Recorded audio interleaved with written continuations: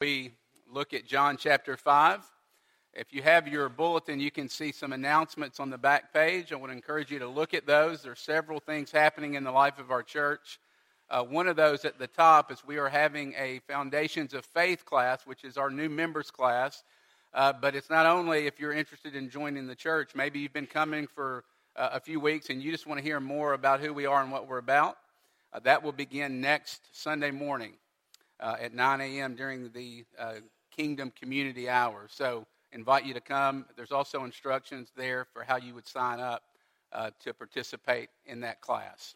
Also, check out the other things. There's several things going on tonight for students and for our children here at the church. If you have your Bible, turn with me to John chapter 5. The Gospel of John chapter 5. As you're turning, I want to remind you of the purpose of the book of John. We've been studying this gospel for the last several weeks, and we have been learning. Remember, John tells us the purpose of why he's writing the Gospel of John. Remember, there's lots of things he tells us that he could have written about Jesus. Lots of events he could have recorded, but he records these in John, the Gospel of John, in these 21 chapters. Why? Because he wants us to believe in the Lord Jesus Christ, and by believing in him, this is John chapter 20, verse 31, and by believing in him, we might have life in his name.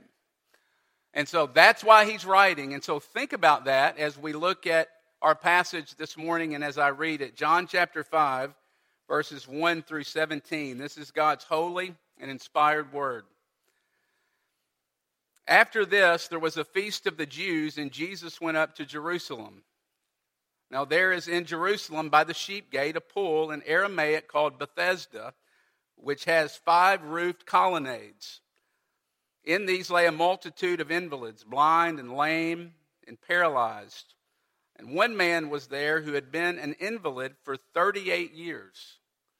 When Jesus saw him lying there and knew that he had been there a long time, he said to him, "Do you want to be healed?" And the sick man answered him, "Sir, I have no one to put me into the pool when the water is stirred, and while I'm going, another one steps down before me." And Jesus said to him, "Get up, take up your bed and walk." And at once the man was healed, and he took up his bed and walked.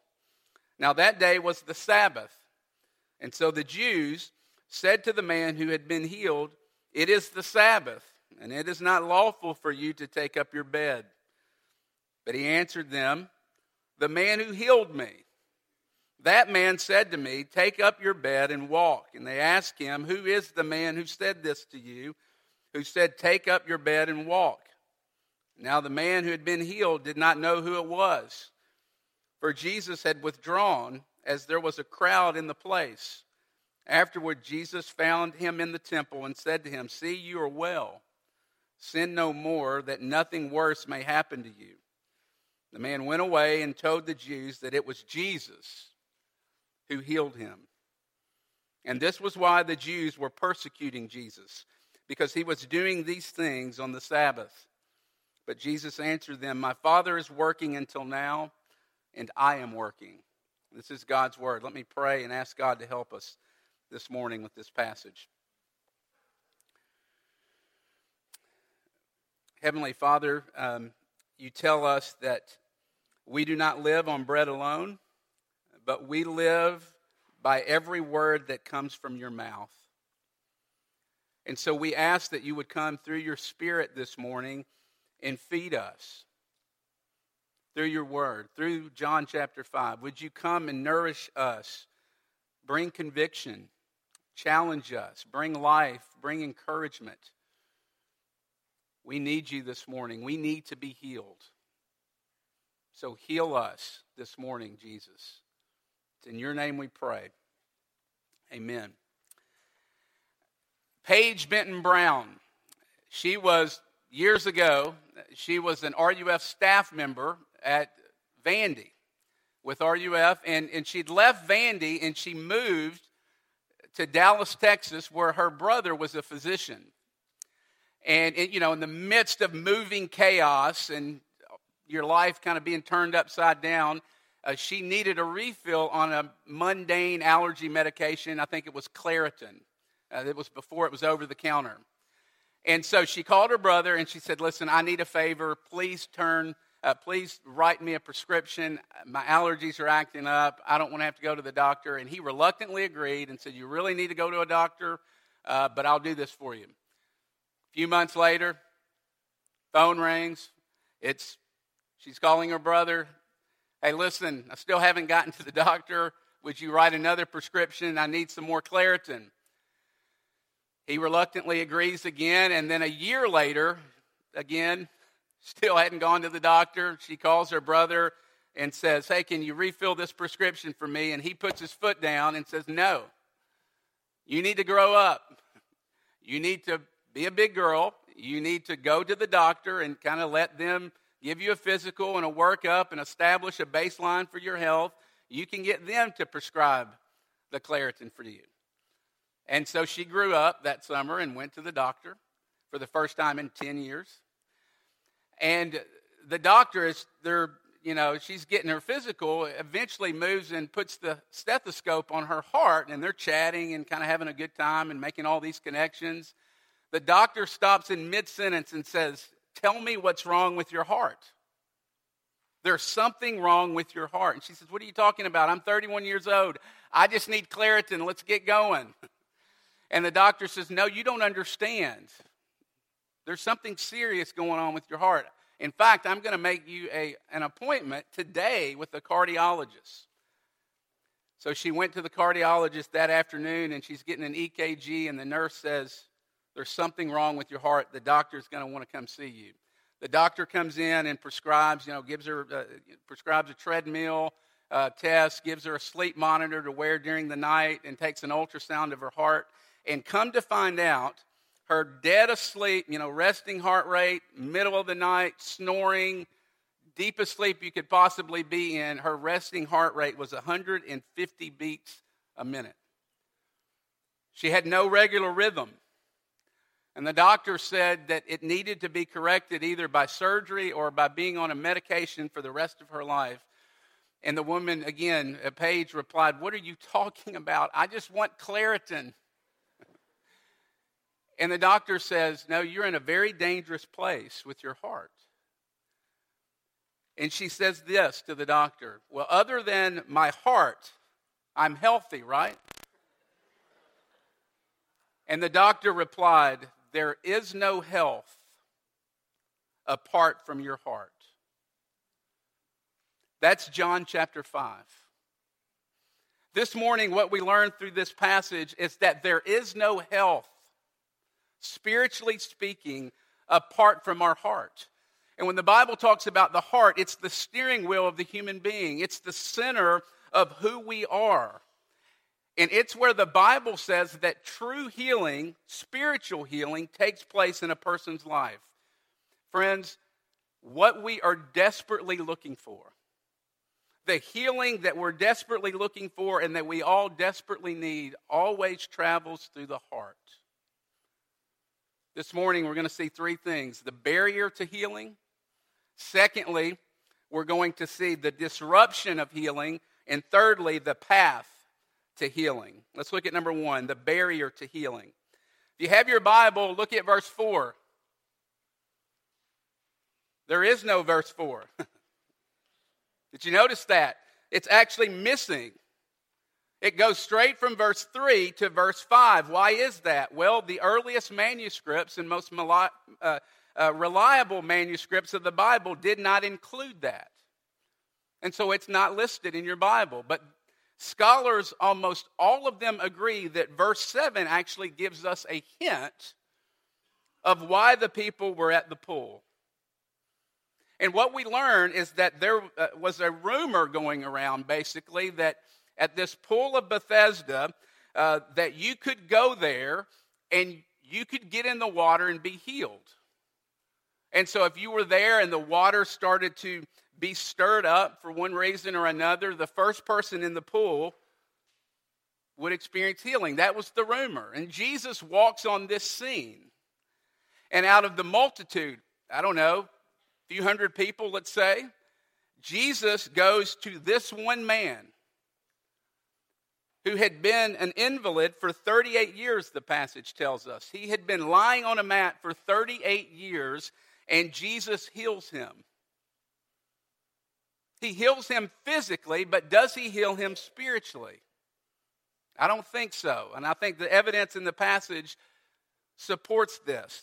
It's very interesting if you look at this passage, but then look at the other healings in the Gospels. What do you see missing here? Well, most of the time when Jesus would heal someone, he would say what? Go. Your faith has healed you. Your faith has saved you. We don't see that here. And not only do we not see that here, but there's really no room for faith. Look at verse 13. The man was asked, who is it that healed you? And did you notice that far from trusting in Jesus, he doesn't even know who healed him? Let me stop and make a side comment here. Friends, this flies in the face of the health, wealth, and prosperity gospel. Because this man didn't have any faith at all. And you see, there's a lie that says if you do not have enough faith, that's the reason why you're not healed. Friends, this man didn't have any at all, and God healed him. He does absolutely nothing. Because you see, the grace of God invaded his life, and it was just that, grace alone. Verse 15.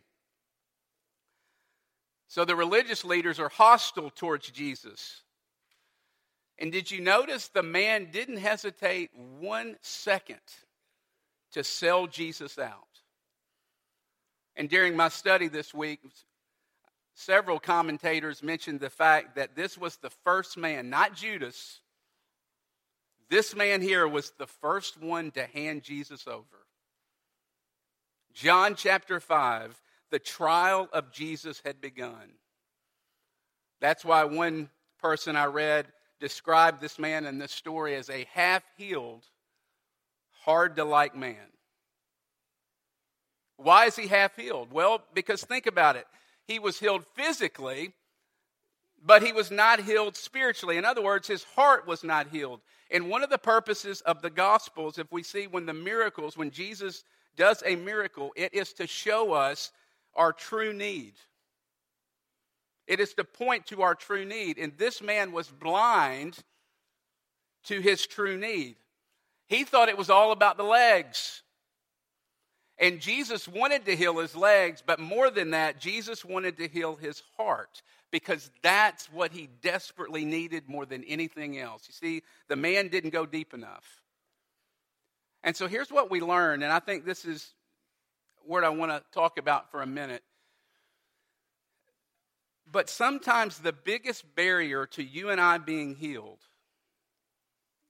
is that we don't think we need to be.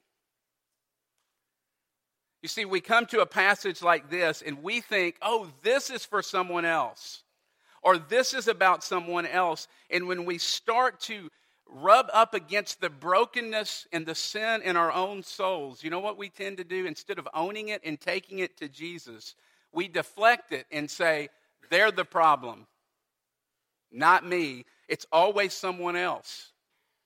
We see it in this story. Look at verse 7. No one will put me into the pool. That's why I can't be healed. Verse 11, the man gets questioned. Don't look at me. Jesus is the one that told me to pick up the mat. It's his fault. He is the one that told me to do this. And you see, this hits home, doesn't it? Because if we're honest this morning, when we are exposed, rather than running to Jesus, it's a whole lot easier to look at someone else and blame it on them. We always are looking for something outside of us. That's the problem. Never or very rarely do we look inside. And you see, it's been happening from the beginning of time. Remember Adam? He said to God, he blamed God. The woman you gave me. That's the problem. You see, it's always outside of us. It's our roommate. It's my boss or my coworker or my children. If my children wouldn't act like this, then I wouldn't do this. Or it's my siblings, or it's my teacher at school, or my friends, or how about this one? My spouse. It's my wife or my husband. You know, it's interesting. One of God's purposes in marriage, there are many, but one of them is that we would see the paralysis in our own heart and how much we desperately need Jesus. I love this quote by Tim Keller. Marriage shows you the realistic, unflattering picture of who you are. If you're single and want to be married, doesn't that sound exciting? It shows you the realistic, unflattering picture of who you are. And then marriage takes you by the scruff of your neck and forces you to pay attention to it. And when it takes us by the scruff of our neck, oftentimes what we do is we don't think the biggest problem is ourselves, but we look at the other person and we say, them. It's the person you gave me. And so the question this morning is, who or what are you blaming this morning? Who or what are you blaming this morning so that you don't have to deal with what is inside your own heart? And listen, this needs to be said. Have you been hurt deeply? Absolutely you have. Some of you have been hurt so deeply, and that is very real. Does the other person need to change? Yes, they need to change. But you see, the hardest thing the Bible says for us to get our hearts and our minds around is that we too have hurt deeply. We too need to change. And the Bible says this morning that the real barrier to our healing is not them, but it's me. It's me. You see, that's what the man, he thought that he knew what he needed. It's my legs. But Jesus said your primary problem is your heart. Do you want to be healed this morning? Well, first, you've got to know that you need to be. Secondly, there's a disruption in healing. Look at verse 6. Do you want to be healed? Jesus asked this man. Well, duh. I mean, I've been laying on a mat for 38 years, and you're going to ask me if I want to be healed. That sounds so offensive and so crazy and unbelievable. Of course this man wants to be healed. But before we go down that road too far, think about the question. Friends, the question is not quite as offensive and crazy as we initially think. Because think about this man. He had been disabled for 38 years. That's longer than most of you have been alive. And when you have experienced that for 38 years, you have settled into a way of life. You know what your disability allows you to do and what it allows you not to do. And most certainly this man was a beggar because he couldn't work. And so he knew how he was going to make a living. And if Jesus made him well, he would lose all of the things that he had depended on others to do, and he would have to make and own responsibility for his own life. You see that? To be healed meant a completely new life for this man. Is that good? Absolutely, that's good. But it is also very scary because it's also very unknown. And what Jesus is doing here is saying to all of us this morning, do you really want to be healed? Do you really want me to come and disrupt your life? Because if you want to be healed, not just physically, but spiritually, it will disrupt you. Because I'm going to ask you and I'm going to strip from you your identity or the thing that you've been building your life on for 38 years or for a long, long time. And that is going to be painful. And you see, That is why lots of folks want nothing to do with Jesus. Because Jesus wants to come and disrupt our life oftentimes. And we don't like that. And we want to be comfortable, and we do not want to be disturbed. And so we would rather say, listen, my life, it's not great, but it's good enough. And so what is it for you this morning? Where is Jesus asking you, do you want to be healed? That is the question. And yes, it's an incredibly hard question, but it is the question, I believe, of Jesus' ministry. Jesus says this morning, in order for me to truly heal you, I am going to have to cause you disruption, because you're going to have to give up something that has come to define you. For example, think about your addiction. You really want to get help for your addiction, but you can't imagine, because it's been a part of you for so long, you cannot possibly imagine life without it, because it feels so good. And it would be scary to think about giving it up. Or maybe you're dating someone and you know you don't need to be dating the person. But so much of who you are, in your significance, in your security, in your worth, is tied up in that relationship that it would feel like death if you were to let that go. Or what about greed? We know we should give up our greed, but so much of who we are is bound up in having things that are nicer than everyone else around us. Or what about church? How often do we come and just punch the clock? How often are we just content with being comfortable and going through the motions? And so we come Sunday after Sunday and we've just stopped looking for conviction and change because we really don't want it. And so we just check out because we're afraid that if we actually engage God and pray and ask Him to work, that God might start putting His finger on some things in our heart, and He might start disrupting us and start messing with our comfortable life. My mom had knee replacement surgery a few months ago, and the few years previous to that, she had really been struggling. And she's very active, always on the go, and just over time, she could hardly walk. The knee would swell up, and she would go to the doctor. They said, you need to get your knee replaced. And she was like, no, I'm not sure I'm ready for that. I want to hold out as long as I can, because she would look at, rehab, and know that she was probably going to be in more pain if she goes through the surgery, and more discomfort and more frustration. But she finally did it because she realized that the temporary pain that she would encounter would be well worth the healing, well worth to getting her life back and truly being able to live again. And it's the exact same with Jesus, isn't it? You see, the healing of Jesus is often disruptive. But Jesus says, if you want to truly live, it involves leaving your old life behind. Yes, it will be scary. Yes, it will be unknown, but I will be with you every step of the way.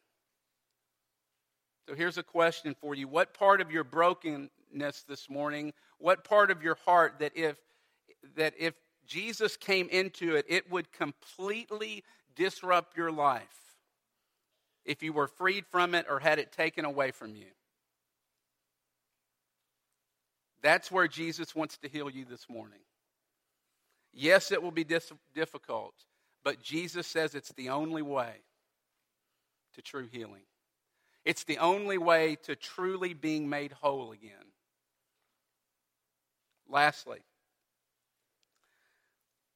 and briefly, the path to healing. Okay, so let's say, listen, Jason, I know I need to be healed. I'm even willing to have my life disrupted in order to be healed. At that point, here's what tends to happen. We tend to pull out our scalpel and start to try to heal ourselves. We start to perform surgery on our spiritual selves. That's what the Pharisees did. Look at verses 9 through 16. They're furious that this man is healed on the Sabbath. Let me try to explain what's going on here. The Pharisees, or the religious leaders, had taken the law of God, which is a good gift from God, and they had added all these additional requirements on top of it so that they could actually keep it and to protect it. Think about the Sabbath, commandment number 4. The commandment was to remember it and keep it holy. Well, they added 39 regulations on top of that one command so that they could actually keep it. For example, one of the regulations was this: you could not carry a possession that you owned because that would be considered work. You could not walk more than so many yards because that would be considered work. You couldn't look into a mirror because you would be tempted to see a gray hair and pluck it out. That would be considered work. I'm not kidding. Those are the kinds of things they were doing. And so it's the religious festival, and here this man is who's been healed, and he's probably running, leaping, dancing with joy, carrying his mat. He sticks out like a sore thumb. You cannot miss this man. And so they see him, this guy who had been lame for 38 years, and they say, "Stop. What are you carrying? Why are you carrying the mat?" Do you see how crazy that is? There was no rejoicing. It was like, you're breaking a law. And so why did the Pharisees do this? Well, they did it because it gave them the impression that they could actually keep it. Because at the end of the day, they could say, "I did it. I didn't carry my mat." Or "I didn't walk more than 1,000 yards. Or "I did this and I did that. And so I finally did it. I obeyed." They did it because they thought they were healing themselves. They were looking to their own performance so that they could feel okay. The only problem with that is Romans chapter 3 says the law is meant to bring knowledge of sin. And so the Pharisees had minimized the law, and they had totally missed Jesus in the process because they thought the way to healing was their own performance, because they thought that healing came from the outside in. But remember, healing is always from the inside out. It always travels through the heart because there is no health apart from your heart. Friends, I want you to hear this. If you try to heal yourself apart from Jesus, the best that you can become is a Pharisee. If you try to heal yourself apart from Jesus, he's nowhere in the picture. The best that you can become is a Pharisee. You see, we often think this way, don't we? We think, like the Pharisees, that in order for me to be healed, I got to clean myself up in order to be made right with God. And we think that. And so we think, God, I really want to be healed. And in order for me to be healed, I've got to become the best version of myself. And to be the best version of myself, I've got to perform. That's terrible news, isn't it? You see, the good news is that Jesus meets us where we are this morning. He meets us where we are this morning, and he heals us. Did you notice? This is a feast in Jerusalem. I want you to hear this as well. And Jesus is not with the movers and shakers. Jesus is not with the powerful people. He's not with the pretty people. He's not with the popular people. He's not at the popular places. No, he's with the invalids. He's with the people that are in greatest need. And friends, Jesus comes to Faith Presbyterian Church this morning. He's here through his word and spirit and through this table. And he's coming to a place of great need. And you might not believe that this morning, but it is true. We are a needy people. And Jesus comes to us and says, "Do you want to be healed?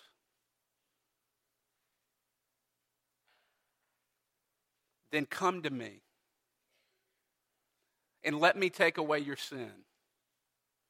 Come to me and let me give you new life. You do not need another chance.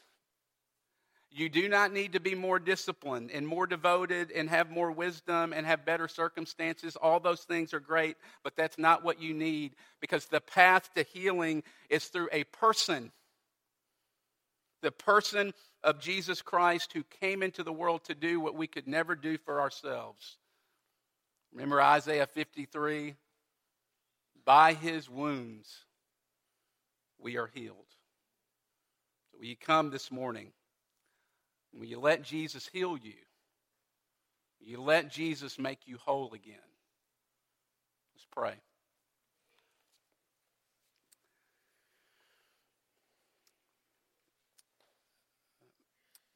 Father, this is very frightening to think about changing and to think about you healing us. We're afraid.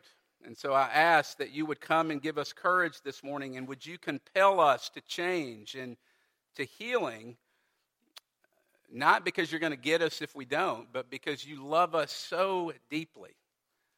Compel us this morning to change by your great love for us. Assure us that it's only in you that we truly start to live. Bring assurance to us that only you can give us what we truly need. In Jesus' name we pray. Amen.